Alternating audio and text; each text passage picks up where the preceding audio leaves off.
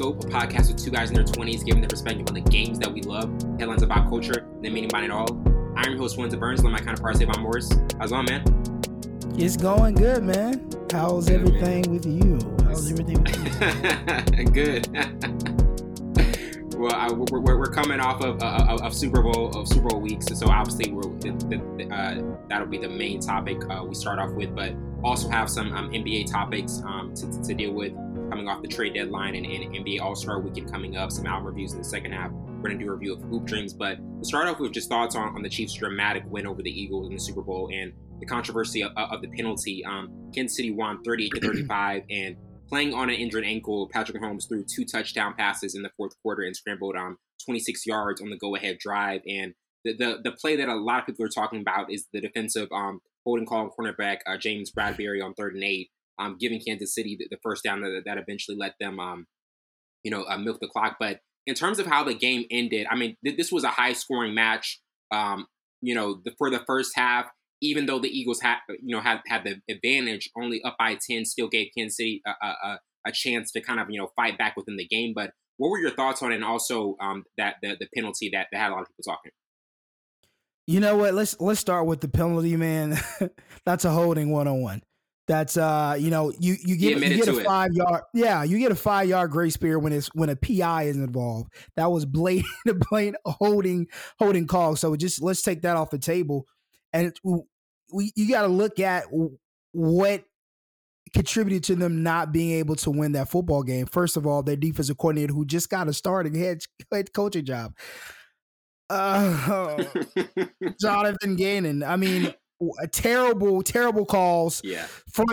He rarely blitzed Mahomes, who had, like what you just mentioned, who had a bum ankle, who wasn't as mobile, and who actually got hurt prior to going into the halftime. So pressure. We didn't see it. They didn't allow zero. They allowed 0 sacks that game. Hats off to the Chiefs offensive line. But what happened to Fletcher Cox? What happened to Graham? Yeah. And these guys who equaled up to, like, I think 70 some tackles behind 1984 and 1985 Bears defense. Right. So that was non-existent. Let's start there. The defense did not show up. The saying "defense wins championship" was non-existent for the Philadelphia Eagles. So that play call had nothing to do with nothing. If that penalty wasn't called, I think Chiefs would have still been in the same predicament of them being able to milk the clock and actually winning that football game. Mm-hmm. But man, all doubts towards Jalen Hurts should be out the window. That first quarter alone. My goodness. I knew it was going to be a high-scoring game, just given the minds behind these play calls, especially Kansas City Chiefs. Yeah, be able to exploit 2 plays, two miscommunication calls between the DBs and the motioning, using it against them. What a smart move! You get 2 touchdowns on it, and then you just have a good play with Kadarius Toney with that punt return, still the longest punt return in Super Bowl history. So a lot of history was made in that game. But man, Jalen Hurts played lights out, and then Patrick Mahomes, man, he figures it out. But I'll give Eagles this: they held on to the ball a lot. The time of possession was big for them. Yeah, it was definitely big for them. And keeping Patrick Mahomes on the sideline is your best bet of winning. But it came down to the wire. You got a couple turnovers on Jalen Hurts' part, but came back and scored a couple touchdowns with it. So I mean, I think it was a great football game. That call had nothing to that penalty. It was a blatant holding call. It didn't do anything towards the game. I think the Eagles led a lot of yards on the floor, and then one play call. I mean, it was I think it was either a holding or it was some penalty on the defense that extended the play, and they got a first down. It wasn't the holding call, but I can't remember it. It was a lot of sloppy play from the Philadelphia Eagles defense that we haven't seen this postseason and early on in the season and later in the season. So they didn't show up. That's the headline. No. The defense didn't show up. The defensive coordinator's calls didn't show up. He just got to, start a head coaching job with the Cardinals, which is kind of crazy to me. But hey, I'm not a GM. I'm not an owner. GM Savon Moore. Because if you gave up 35 points, given it's Patrick Mahomes and Andy Reid and all those guys, yes. given. but you shut down a 49ers team. Obviously, you hurt 3 quarterbacks. Right. I mean, 2 quarterbacks and a half. Christian McCaffrey got back there, and you kind of stalemate these other guys. Like there's ammo to fight. Like you had a fighting chance against Patrick Mahomes, and you didn't show up. So that's the penalty that they need to think about. The penalty that I didn't show up to the game. The biggest one you can get. But when you look at a player like Patrick Mahomes, like we said, the last 2 performances he's had, it was when he was facing that injury against Cincinnati and now against Philadelphia. Like, what did that tell you about? Because obviously we know he's great. We know he's one of the best we've ever seen. Like, what did that do to you in terms of, or influence just what you think he can continue to do and just what he's already done so young in his career? 2 titles, 27, and still having so much more to learn. Because like this year, it really felt like the game slowed down for him. He wasn't always looking for the home run play. Obviously, when you don't have Tyreek Hill, that happens. But this year, it really seemed like he even said his game matured and went to another level. Man, you don't get a 10-year X amount of money deal if you're just an ordinary quarterback, right? Right. So we already know from the first 2 years, we know how special he is. We didn't know how special he was going to be coming out of Texas Tech. We saw flashes of potential that could have been groomed, that he got in a situation where they needed him firsthand, immediately. Yeah. But just thinking about what he does on that football field and giving the wide receiver core. I talked about this all throughout the season about that wide receiver core is different. Given you still have Travis Kelce, who's a wide receiver, tight end mixed in one. But you got Juju that we didn't know he was going to be. They got him from Pittsburgh. Then you go get Kadarius Toney. He does good. Then he gets hurt. And a couple other guys they kind of milked in. You go get Jerick McKinnon from the running back, who's a guy can go out the backfield, run a couple plays, and we've seen that him give up a touchdown in the Super Bowl. What a selfless guy! But just given that, those guys do not stack up against the cheetah. No. Let's be honest. So what he has accomplished this season and the season since he's been, it's crazy. Yeah. He's first ballot at this point. Easily. Just give it, easily. Just give it his track record. He's first ballot. And the sky's the limit. I do like the point that you mentioned that he took his time. Obviously, would you say you don't have Tyreek Hill? Right. But I think it's a step into the right direction of him really going through his progressions and using his feet a little bit more. Obviously, you got the ankle injury that's going to happen, whatever the case, but using your feet more, extending plays, trusting your offensive lineman, throwing your guys open, which he's done all throughout his career. I mean, he's touched the ceiling in my eyes. Like, what more do we expect from Patrick Mahomes that he's not already accomplished? He has nothing else to accomplish. If he doesn't win another Super Bowl, he's first ballot. He's good. If this was his last Super Bowl, he's good. That's crazy. Well, he's been in the league for 4 or 5 years now. Like, 5 years. Crazy. We've never seen that before. Tom Brady he had to get the reins before he became a great. This guy. From the jump, he gets in. I'm glad we're talking about this, Wellington, because I'm going to reference this to Michael Jordan, LeBron James. Let's do it. Let's clip it. So when you go through this, LeBron, Mike had to get to the glory. He had to go to college, do all this stuff. Then, like X amount of years, he became the Michael Jordan that we know now, right? Yeah. Patrick Mahomes came in, killed his first season, been to multiple AFC championships. Every year he's been in AFC championship. Super Bowls, missed one, both MVPs of the Super Bowl, was MVP of the league. He has not been in the league more than 6 years. Yeah. That is insane. Nobody has done that. Nobody has a track record like Patrick Mahomes in this early on in his career. The guy is going to, if he... You think he can be the GOAT one day? Man, because I think he's going to break some records. He's going to break some records, man. You can just tell. 10 years, but my thing would be for him, will he get tired of doing this? 10 years. He has a 10-year contract already. And it's how is he going to look at that end of that 10-year run? And does he care enough, like Tom Brady, to go after records and get more Super Bowls? You already got 2, bro. Mm-hmm. That's a quarterback's dream to just get 1. You have 2 already. More? That's a bonus. So now you got wear and tear on your body. Like, you got a lot of things to think about. So that, I think That's the aspect of his career he's going to later down, he's going to probably have to think about. But if he does stay the X amount of time like Tom Brady, yeah, he's the GOAT. He's going to be the GOAT. Yeah, definitely. He's going to be the GOAT. And now getting to also, because the conversation hasn't just been around Mahomes, but it's also been around Kansas City and what this team can do if they can end up being a dynasty. 2 titles within the last 4 years, like we said, been to the last 5 AFC championships. In terms of what this team can do in a packed AFC, because like we said, Cincinnati is still going to be there. There are teams like Buffalo, Lamar Jackson coming back with Baltimore, Justin Herbert, even what we saw with Trevor Lawrence with Jacksonville. Like, what are your thoughts on what this team can do going forward in the AFC? Because like we said, when you have a guy like Mahomes, you're always going to have a shot. But we also do have to acknowledge that there are other elite quarterbacks in the AFC who are going to try to make a run and get to this point next year. I mean, the same thing was with Tom Brady. You had Peyton Manning. You had Phillip Rivers at some points of his career. Yeah, you got a lot of guys in AFC that, were good quarterbacks who play really, really well against Tom Brady. Yeah. And I hate to compare these guys, but Tom Brady's the GOAT. This is what the ladder you have to reach to be the greatest quarterback of all time, the greatest football player of all time. And I think they have that remnants of the Patriots. I think they're the new dynasty. Yeah. Just give them, because you look at what the Patriots do on a year basis, they fit pieces into their system. Right. They fit pieces.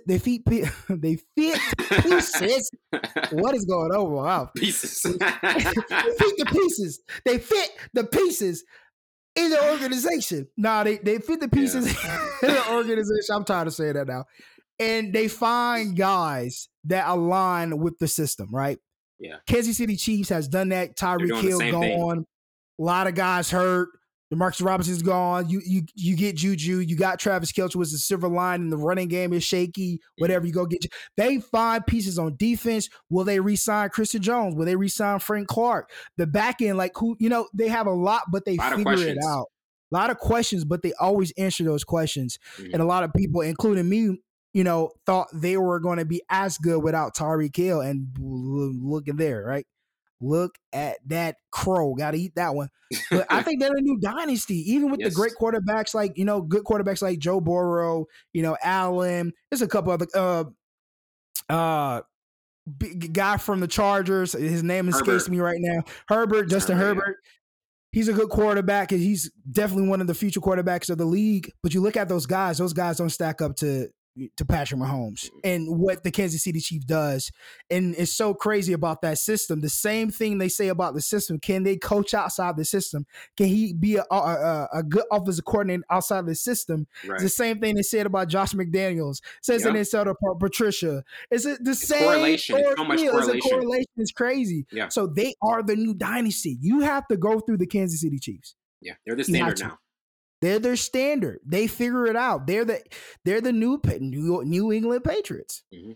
Yeah, it absolutely is the case. And what we were even talking about earlier, obviously with Travis Kelce, and the fact that that is a great go-to to have for any quarterback with what Mahomes has been able to do with them. They have I think the second most QB tight end connections in postseason history with I think 15, and they're right under Brady and Gronkowski. But when you look at Travis Kelce, there's been conversation about, hey, where does Travis Kelce rank among the greatest tight ends ever, and with what he's been able to do in his career, and not just with Patrick Mahomes, just the duration. He's always been a consistent tight end, but obviously Mahomes taken to another level. What are your thoughts on what Kelce is as a tight end, and just kind of where he ranks in that all-time great tight end conversation? Top 5.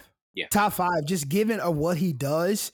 The mismatch, we seen some great tight ends. Tony Gonzalez, Mr. Winslow from the Chargers, Antonio Gates, Gronkowski. We've seen a lot of tight ends who are mismatches, but Travis Kelce is different. Travis Kelce is one of the smartest tight ends. You got George Kittle too. Can't forget George Kittle, who's been plagued by injuries. But when it comes to Travis Kelce, he's willing to block, big blocker. Guy can read defenses. We've seen the play that been pointing out for the past 2 seasons about the middle of the field. Hey, if they go this, I'm going to do a seam right up there because they're in cover 2. Easy. Linebackers not looking for me. I'm not going to sit down. I'm going to streak right up there. That's something you think about. That's what sets you apart from any other. And then you can line them up in the X, Y, Z. Line them at the tight end position. You can put him in the backfield. You can do a lot with this guy. He's top 5. Oh, yeah. Top 5. 2 Super Bowl wins. He's been the leading leading tight end for the past 3 seasons. Obviously, George Kittle, him going back and forth, but he's been injured. And then I think he was top 7 of receiving yards this year and last year as a tight end. Come on. That's tough. That is tough. You don't get as many touches as many wide receivers and tight ends. So, yeah, man, that man is top 5. He's definitely first ballot. Definitely first ballot tight end. He's got to be. There's no other choice. Yeah, no choice about it. And also, before we move on, like looking at from the Eagles' perspective, because like we said, Jalen Hurts had one of the greatest quarterback performances we've ever seen in the Super Bowl overall. He just everything he did, even when they were down by 8, he brings them back. They score a touchdown, 2-point conversion. He every time he needed to deliver, he stepped up. You know, he was one of those players that was constantly answering the bell and just did not take a step back at all. But in terms of the Eagles in the NFC, I feel as though like the AFC is more packed, but the NFC, like I think they can have a great shot to continue to compete and get to this level. What are your thoughts on their chance of getting back to the same stage and what they have to do to not only get to the Super Bowl but actually win one? Now that's a good question, because you have a lot of guys' contracts are up. A lot of guys that were on a 1-year contract, like the Ndamukong Suh. Right. AJ Brown's contract is up. He's been there for 2 years since he's been traded from the Tennessee Titans. You got a couple running backs who needs to be re-signed. You got Branham that needs to be. There's a lot of guys' contracts. Or can you keep all these guys up on this football team? Excuse me. And I don't know if they have the money to do so. I would like to say they'll be back in this position. I think the OC and Jalen Hurts has finally got on the same page with this new OC and being able to open up the playbook and, trusting him and give it to him. But now you have the offseason. You got to re-sign guys. Where can we do it? Do we have to give us some draft picks? Who are we going to get in the draft? Like, there's a lot of questions that need to be answered. I don't know if they can answer them this fast. I think they put all their eggs in one basket to win the Super Bowl. And I think for once, I will agree with Jared Jones. He mentioned, he was like, yeah, they're not built. This team is not built for longevity. And he'll say that regardless, because his team been built for longevity for the past 50 years. But easy for you to say. Yeah, easy for you to say. But I do agree that they put all the eggs in one basket to win the Super Bowl. And they came up short, right? Now you have to try to keep guys together. Can it be the similar situation that it was with the Tampa Bay Buccaneers, where Mike Evans took a pay cut, a couple guys took a pay cuts to come back to try to win the Super Bowl again? Maybe it could be the same situation, but I don't think they have enough money to pay everybody.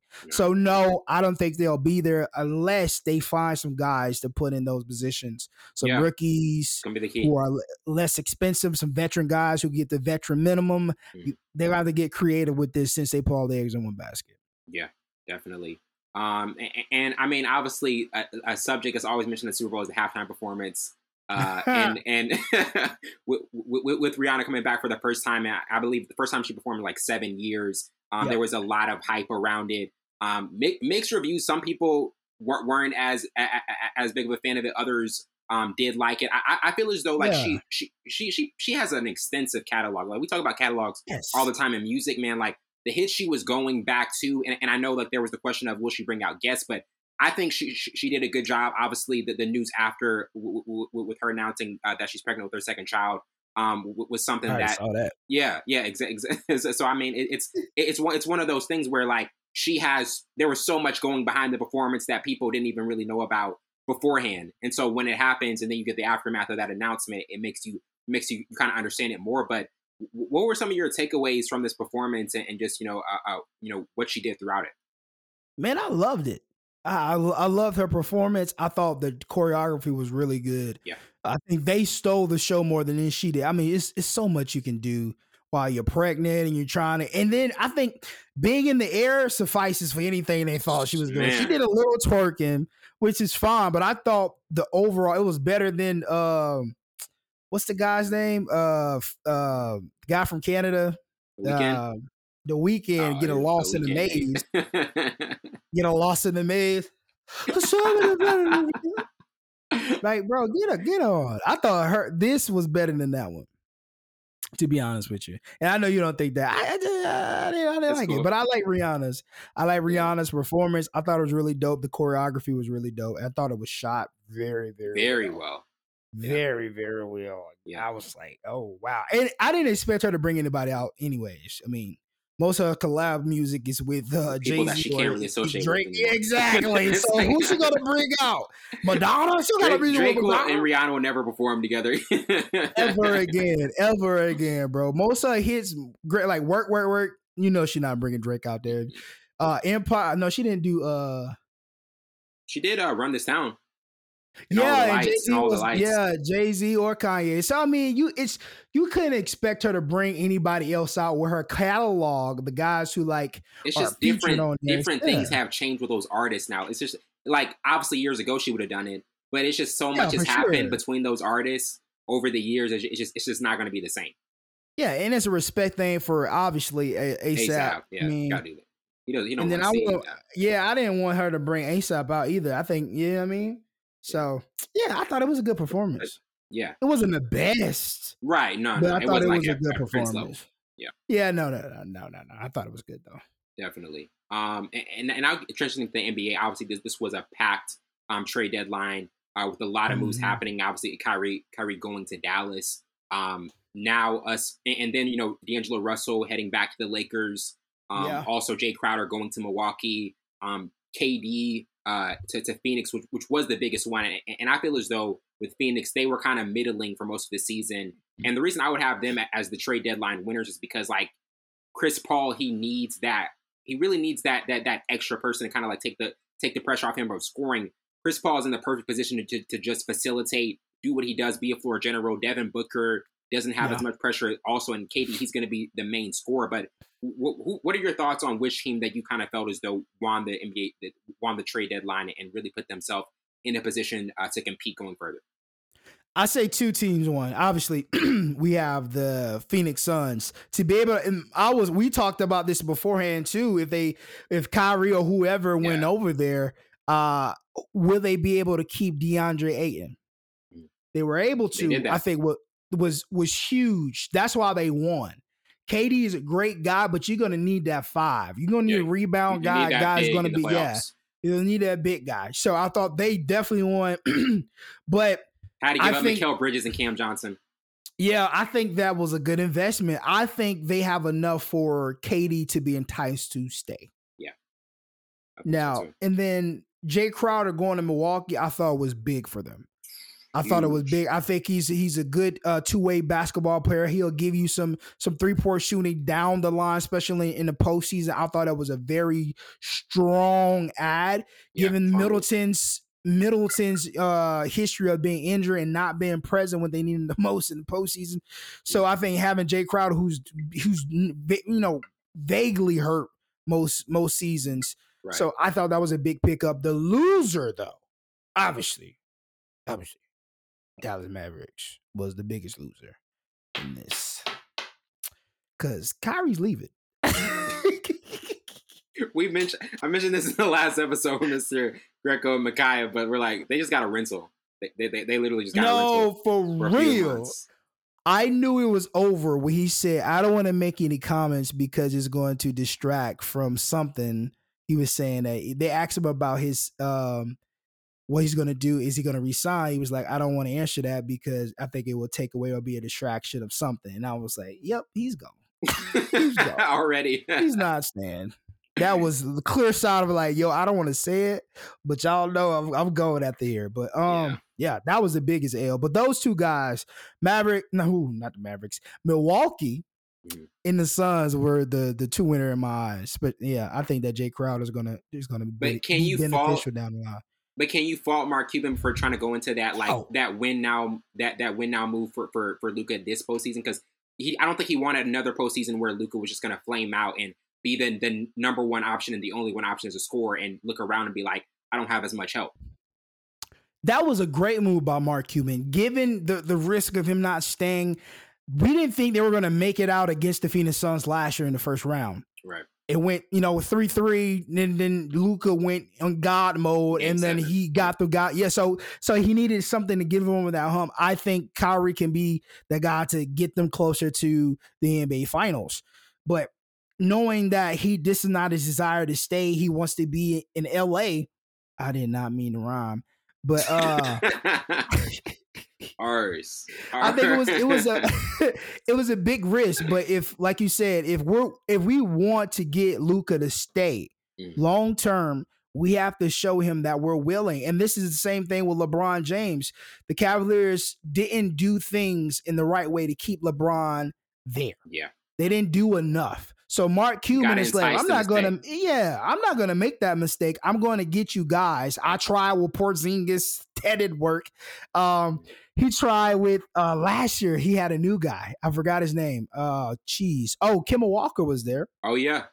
Wow, Kemba Walker was there for us. That was a short stint. He's trying, bro. Bus stop. What do you mean? What are you talking about? Next stop, whatever, ever. Yo, man, bro, that was I literally forgot about that. I literally bro, was with Dallas at one point. Man, at one point. Literally at one point. One stop. One stop. He was gone. And then now you got Kyrie. A lot can change, though. A lot can change. That is true. And, for the postseason. A lot can change. They can, in the offseason, hey, let's hang out. Let's do this. They can add more guys. They can entice both of those guys to stay. I think they can find the money to do that, release some cap space. I think it's doable, but Kyrie has to buy in. It's all about what Kyrie wants. Yeah. Yeah. That's terrible though. But I know I'm not saying that's right. I'm not saying that's right. I'm just saying that's just the realistic. That's just the realistic way things are gonna play out. I don't think he'll ever be happy. That's just me. I don't think he'll ever be happy. That's like that is really like to even think about that though, because I think there's a few NBA players. It's like when we look around at the like cornerstones. Giannis, I think he's always gonna be happy in Milwaukee. Steph, he's always gonna be happy in Golden State. Yes, it's just certain guys you look at. It's almost a contrast. There are certain guys who are like just cornerstones in their franchise. They're always going to be happy where they're at, and then other guys they're just always going to like move from destination to destination. What are you searching for? What are you going after? If it's activism, get out of basketball. Yeah. If it's basketball and activism, you got to choose your battles, right? If you want another NBA championship, you got to stay put. You got to buy in somewhere. Got to build something. Yeah. You left a good situation with the Cavaliers. You went to the Celtics, and I hate we always go down his resume. Go to the Celtics for a year, can't lead them. You get hurt, can't lead that team. Then you go to Brooklyn, and it's just an array of things happen with Brooklyn. Now you are in Dallas, and I know you don't want to stay because you want to go to LA, but the owner is so vindictive, he sent you to Dallas. I wonder why. Hey man, you gotta find your why, because I don't think he knows anymore. And now getting to kind of thoughts on the NBA All-Star selections, obviously with the All-Star game coming, All-Star weekend coming up in Utah, and we have Team Giannis and Team LeBron. Something that kind of stood out, especially with the East and their kind of front court players, was that everybody knew that one kind of like really elite player was going to get left out of the starting lineup. Giannis, KD, and Tatum were all included, and Joel Embiid was left out, kind of even though he's averaging 33 points, 9 rebounds, and 4 assists, but the one argument against him is that, he has missed 12 games. The availability has been a question at times. But what are your thoughts on the All-Star selections from both sides? And has, kind of anything stood out to you, or has it kind of been what you would expect from this year's lineup? I was surprised Kyrie made it after all his, distractions, I would say. I don't think it was a distraction. I thought he was crucified a little bit, and then he played ball, and but I didn't think he was going to make it. But I'm tired of seeing Giannis and LeBron be captains. Like, switch it up, bro. Yeah. I like Zion finally got in the starting lineup. I thought that was a really good. He played really good. Then he gets played by another injury. Hate that. So I thought they were cool though. Jason Tatum played really good this year. Obviously KD. The one that was a big surprise was the Kyrie one. Donovan Mitchell deserves to be there for sure. Yeah, I thought. I mean, obviously solid selection, but I'm tired of LeBron and Giannis, Antetokounmpo, whatever you want to. Too slow. I'm tired of them being seeing some captains. different captains. I would like to see it kind of like almost it be a requirement every year to switch it up, every year to put different captains, because I think like obviously the year we had LeBron KD, that was a very fun All-Star game. Seeing because we've seen those two against each other in past finals, but I do think like it would make, because it's almost becoming like so routine to hear those two names as All-Star captains that it kind of gets old and played out. And I think for an All-Star game, you want to keep it inventive and just kind of still new in certain aspects. For sure, because I mean we've seen this past 7 years. To be honest with you, it's the same thing. Even when they switched up the rules, that one year though, the first Giannis and LeBron James, that was a great. I think COVID. It was a COVID game. Yeah. It was right when COVID 2020. That was such a good game. Mm-hmm. It went down to the wire. But yeah, after that, it's been, whatever. Mm-hmm. So like you gotta at least switch it up or put some new captains or like put a mascot as the captain, somebody put in a mascot suit, somebody pass out, like something. Make it dramatic. Yeah, you gotta switch it up at this point, man. Yeah, definitely. And now get into our first album review with Kalila's Raven. In her new second album, this was a masterful display of tension and release. This project had complicated frictional energy throughout, and her stunning vocals are a consistent highlight, really within a lot of the project. But what were your thoughts on this album and just some of the things that were placed in it and different elements of it? This was weird. This was a very interesting album. I like the intro song, right? And so I'm like, okay, really that's the vibe we're gonna get. I like that vibe. And then she went to a different, I don't know what she did. And I was like, oh no, what's going on? And I skipped it. And then I like Let It Go. Yeah. I like Let It Go. That was a good track. And then you get some whatever. And then she goes back into that Willow Smith vibe. And I'm like, I don't want to go Willow Smith vibe. I don't want to go there. But I mean, this is not my taste, but I mean, it was definitely different. Mm-hmm. Definitely different album. And the next person was in that, because it sounds like Kentrada or Kentrada. Yeah, Kaytranada. It has very strongly influenced. So this album and the next artist have that type of vibe. But I'll wait to say, what I think about that album. But this album, it was, I don't know, maybe I don't think her style went with the production. Okay, that's fair. If that makes sense. Yeah, that's fair. Because she's featured. Align. Yeah, she's featured on a bunch, especially Solange. She was on the Solange album, and I love that song that she was on Solange. I think she brung that angelic sound to me, because I know she can do the neo soul type vibes. And I know she has that in there, but this was kind of different. I don't think her style went with the production, and it kind of threw me off. Because Let It Go is like the intro song. Like it had that vibe. That was a perfect intro. That was a perfect. Yes, it had that. Let It Go. I forgot the intro's name, but it had that airy, angelic sound. And a part of me thinks like she laid her vocals down on just like a single sound, and they added all the production behind it. It sounded like, because it didn't correlate. It didn't gel together to me.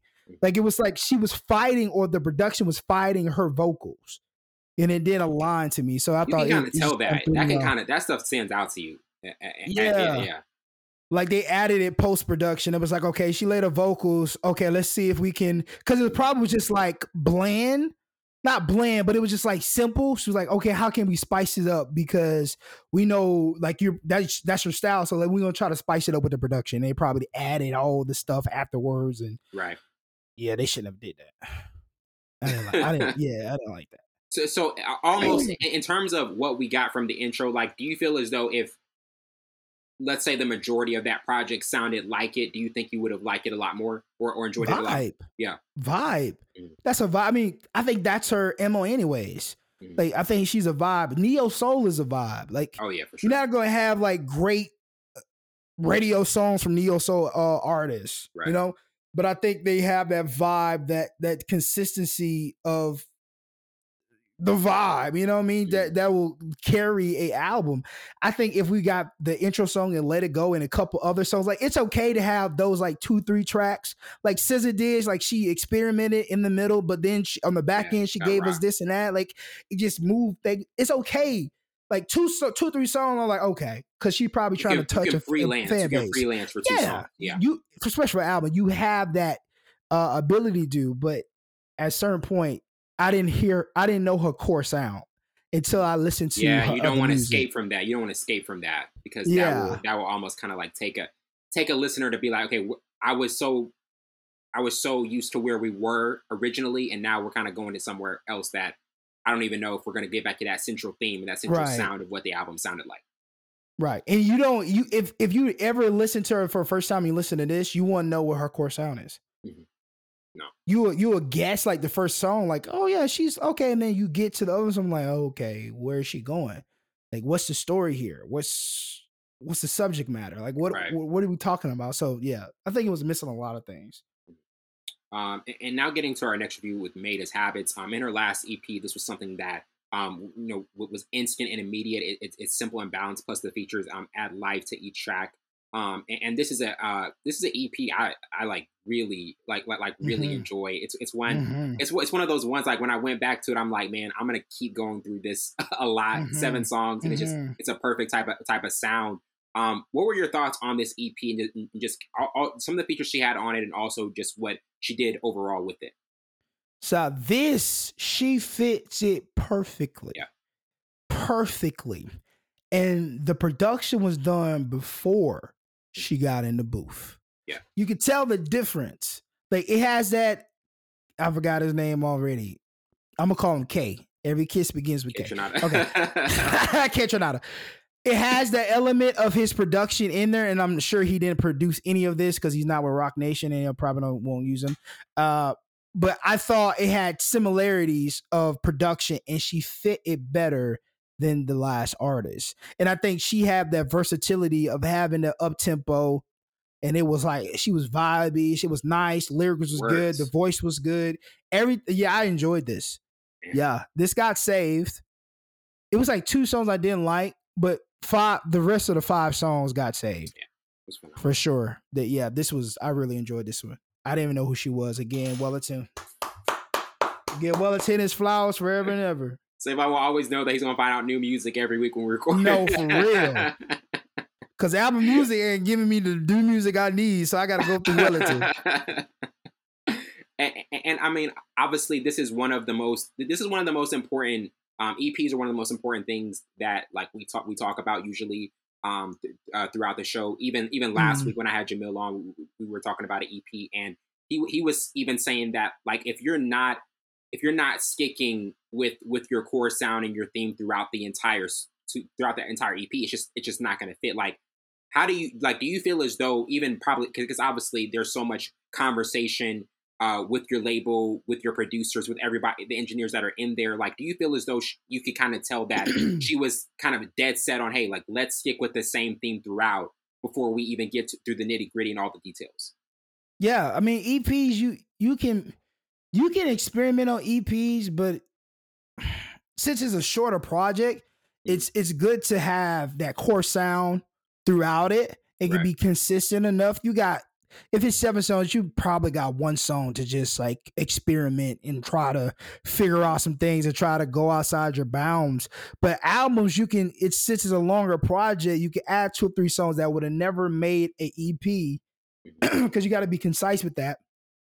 And I think this one, she really was concise with her core sound, with the production. I think production was really good and she fit those beats. You could tell the difference when somebody doesn't belong on it. And I thought it was great. I'm getting old, man. I really enjoyed it, but I do think if whoever in our team or the AR, whatever, they did a really good job of making sure her core sound was felt throughout this EP. It was definitely spot on. It was definitely enjoyable. It got saved. If it gets saved, it's good. And I'm gonna be listening to it a lot this year. Yeah, but I know. Like, you put me on Alex. Alex Isley. Alex Isley. Yes. Yeah. I listened to Good and Plenty, Lucky Day and Masego remix. Oh Man. my gosh. Oh my goodness. Oh my. I was like, where did she hide this at? I like this. But nah, yeah, she's dope. Yeah. So yeah. Definitely. Yeah, if you get saved, you're good. And now getting to our next review with Daniel Caesar's second single, Let Me Go. In this new single, which is the follow-up, Savon's already shaking. This ain't it. Savon's already shaking the head. This is his second single following Do You Like Me? And this was more of a slow down tempo joint that kind of finds Caesar reflecting on an emotionally draining relationship that he's struggling to end. And he also announced that his next upcoming album is dropping April 7th. And Savon looks not enthused about what's coming in April. Absolutely what did you think? not. First of all, I'm gonna ask you this question. Yeah. Was this a single or album song? Oh, album song. Album song. Why do they do this to us, bro? Why do they do this? What is we going on, keep saying it every bro? week. Keep saying it every week.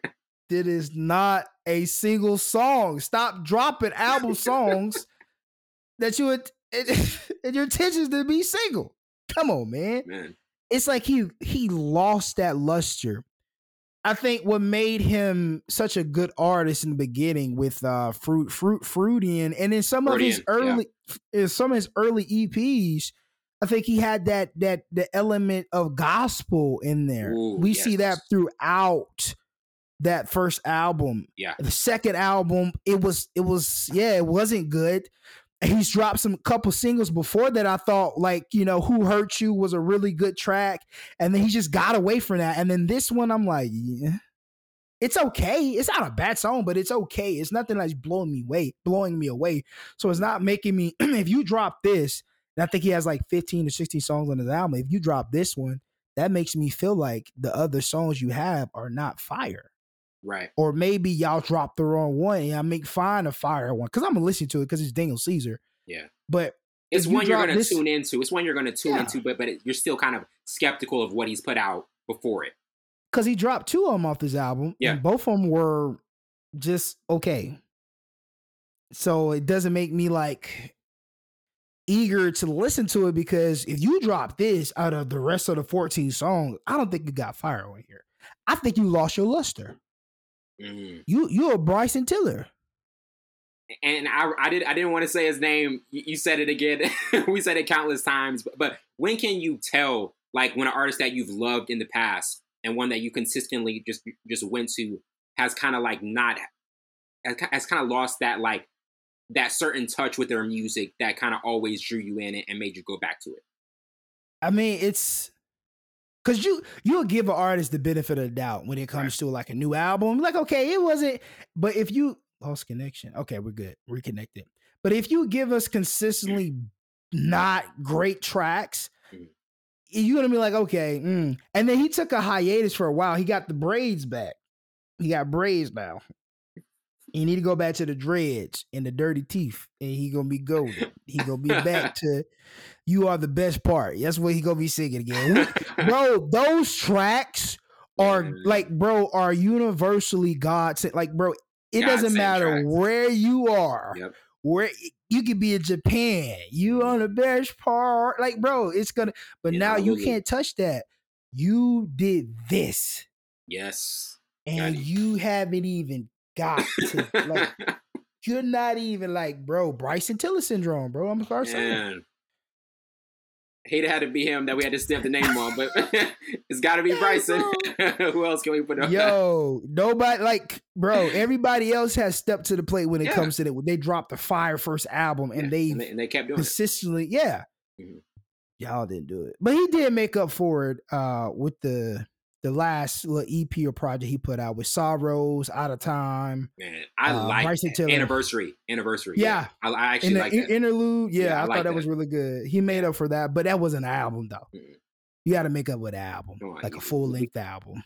It's full scope. We talk about the albums. Yes. This is what we want to talk about. He been on a hiatus, too. Yeah, man. Come on, Bryson. I would be, too, if I can't hit right.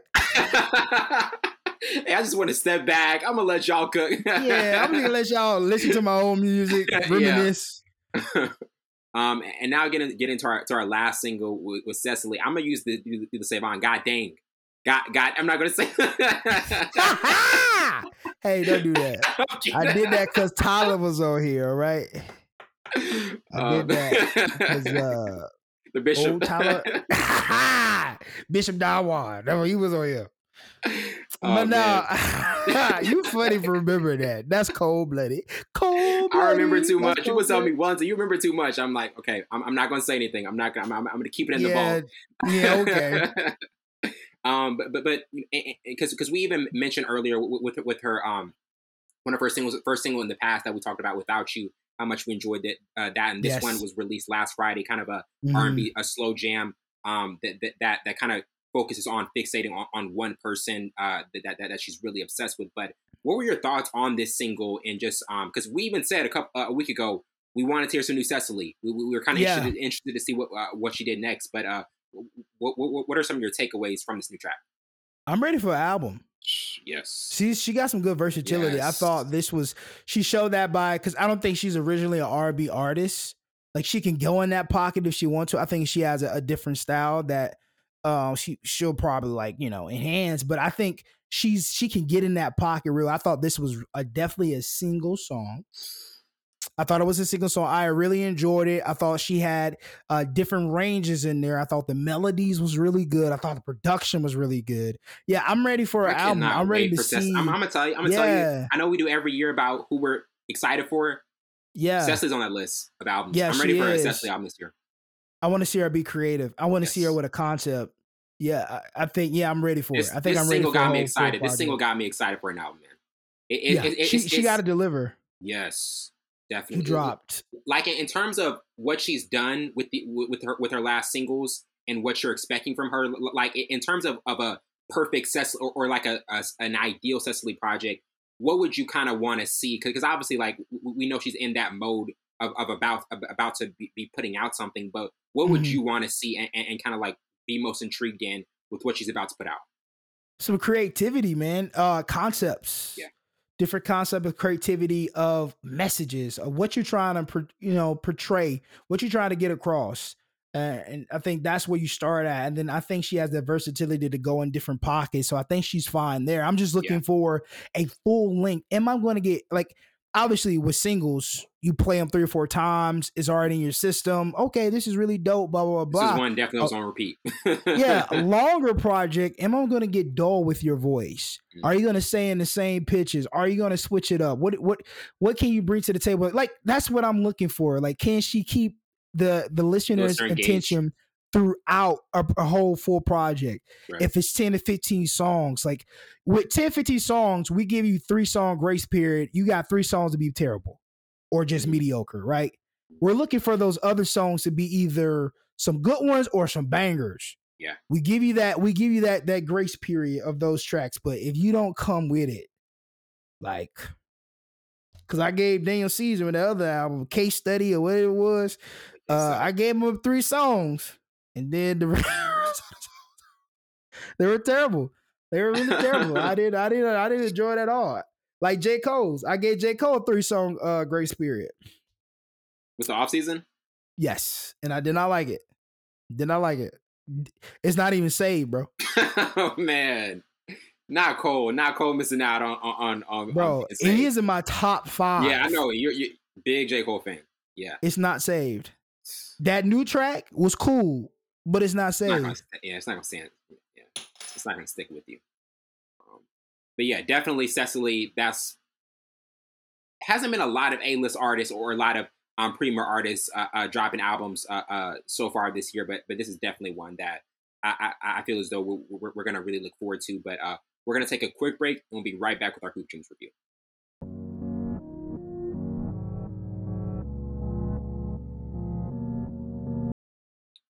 Welcome back to the show. Now we're getting to our review of Hoop Dreams. To start with the overview, Hoop Dreams is a 1994 documentary film directed by Steve James, produced by Fredericks Marks, James, and Peter Gilbert with Cart Menken Films. It follows the story of 2 Black high school students in Chicago and their dream of becoming professional basketball players. It had a budget of $700,000 and brought in $11.8 million into the box office. And this had an extremely high rate, 98% on Rotten Tomatoes. But what were your thoughts on this documentary, kind of being one that was, a rich and backstage tension and social inequality being focused on, because a lot of times we get documentaries like that, but this one was even this is one that I go back to a lot, because you have two guys who are two players that are in two different environments, one in public school, one in a private school, but the expectations are completely different, and they're still kind of going after the same goal. Yeah, man. I thought, first of all, let's start with the budget. 700,000, brought in 11.8 mil. That's a win in itself. Yes. And then looking at, man, this happened so much back in the day, and it's still, well, not more so now, because social media has heightened so many athletes and getting them out there and being exposed and being, found in a way. But I thought this documentary was real. Like, it was real. Obviously, you can't fake this. This is true. We're in here. But I love the tale of two cities. And that's what it thinks like. One is a private school, one is a public school. Both face the same inequality. One has a slight better upper hand because of where he stayed. But it's still the same fight. And I love the narrative, especially when you see Isaiah Thomas, I think he's from Chicago, and his people stayed in Chicago. And I love the story with Isaiah Thomas, how he, helped out Michael Jordan, and Michael Jordan kind of turned his back on him or whatever. He's not the GOAT to me. LeBron James will ever be the GOAT. Step to prove. Had to add that in there. Had to. But I thought it was really dope, man. I thought it really shined the light on that was the only way out for them. Yeah. Literally the only way out.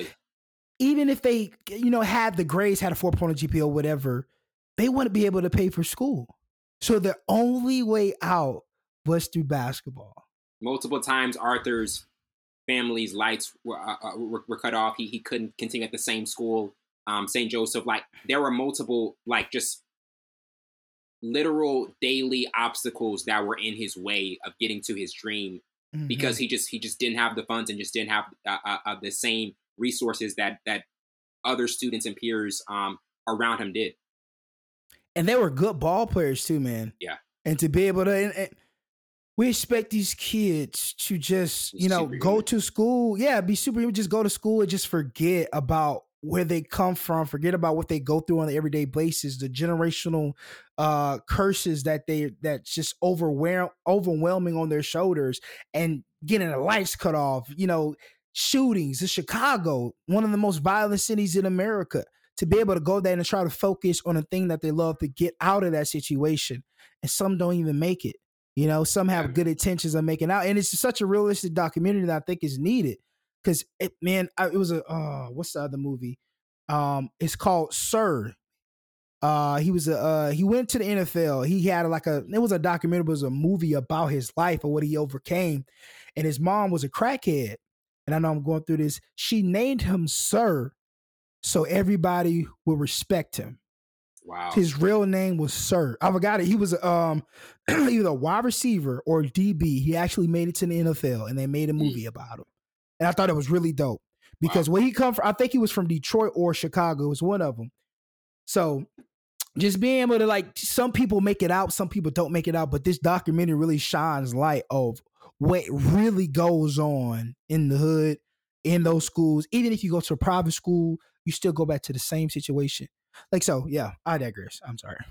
No, it's so real, because that is literally, that's another thing that stood out to me in this documentary, is that how just so many don't make it to that position. We always on every episode we talk about the athletes that have made it, the ones who are playing at the highest level, but the hidden stories and the unknown ones are about the people that actually don't make it. And this one, I love how it puts the spotlight on two kids that are in kind of different environments going through that. But getting to our first topic, from 1 to 4 stars, what would you give it?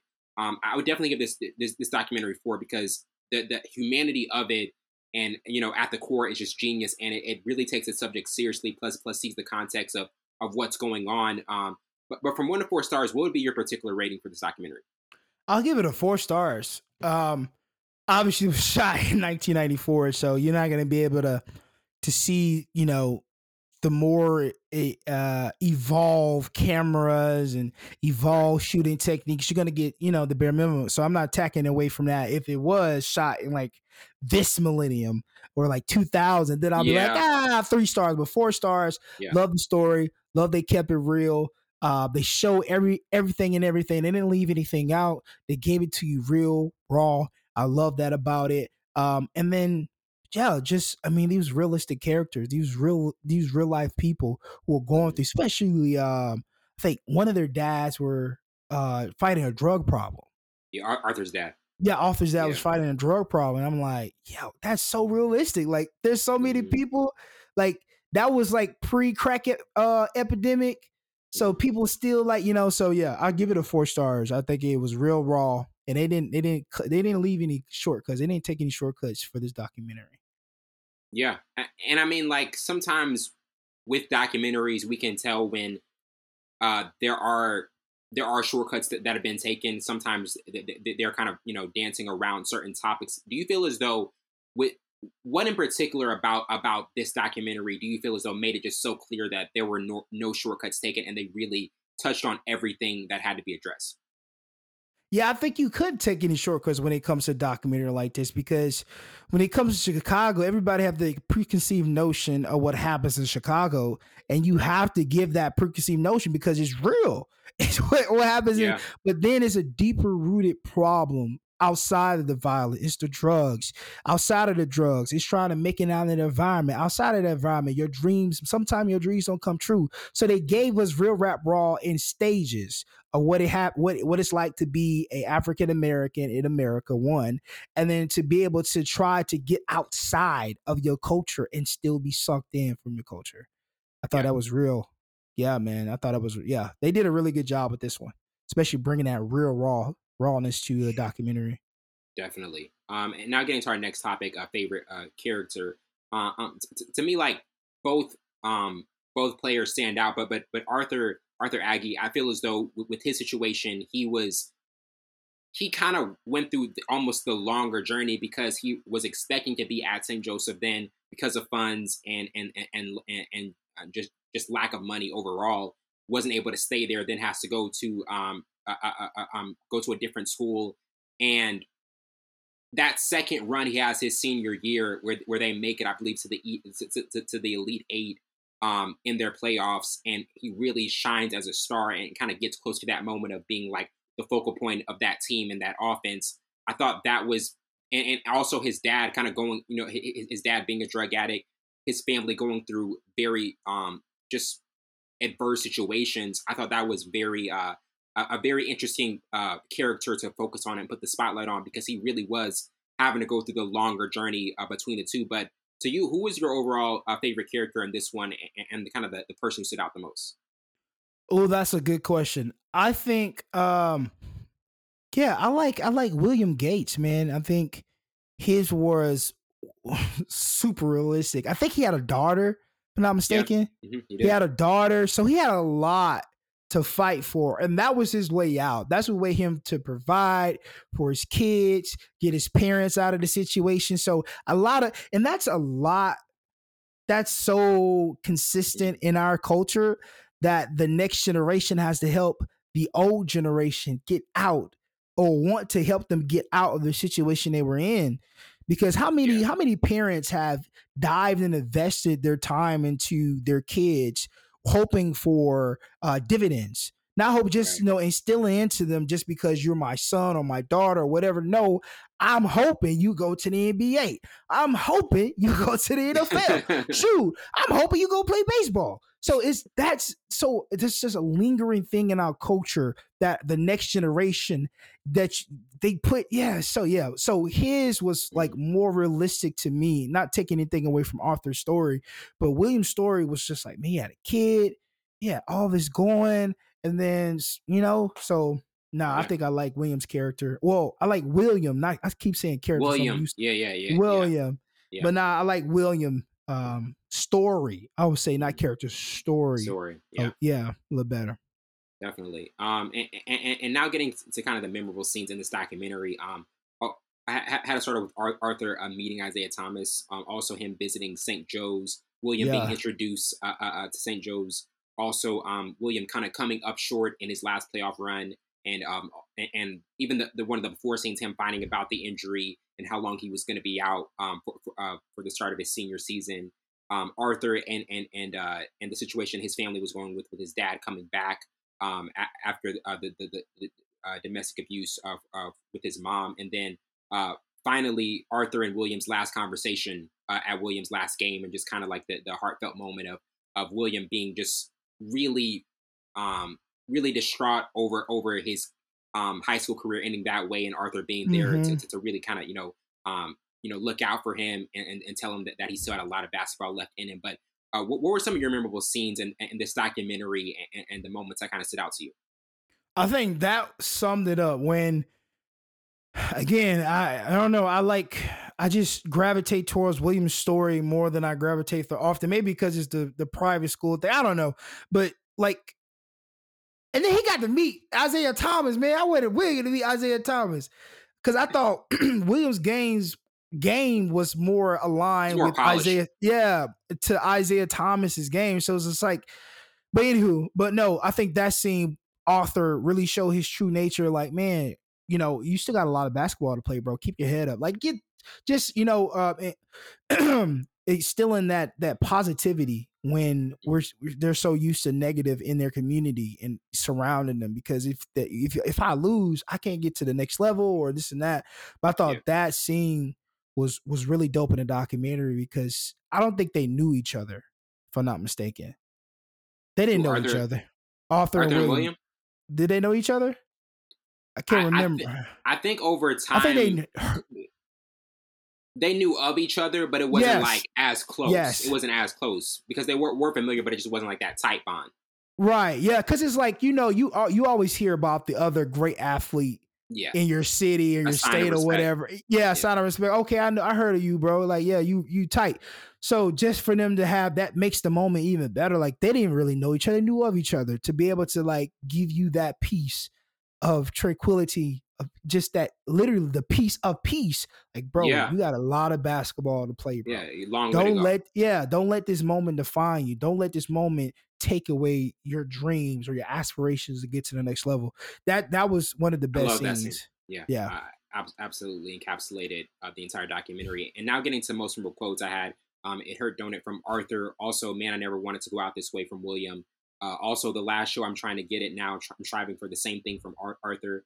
Also, as soon as you don't tighten 1-2, everything falls apart, from William. And then finally, I always felt that Curtis should not be living his dream through me, from William.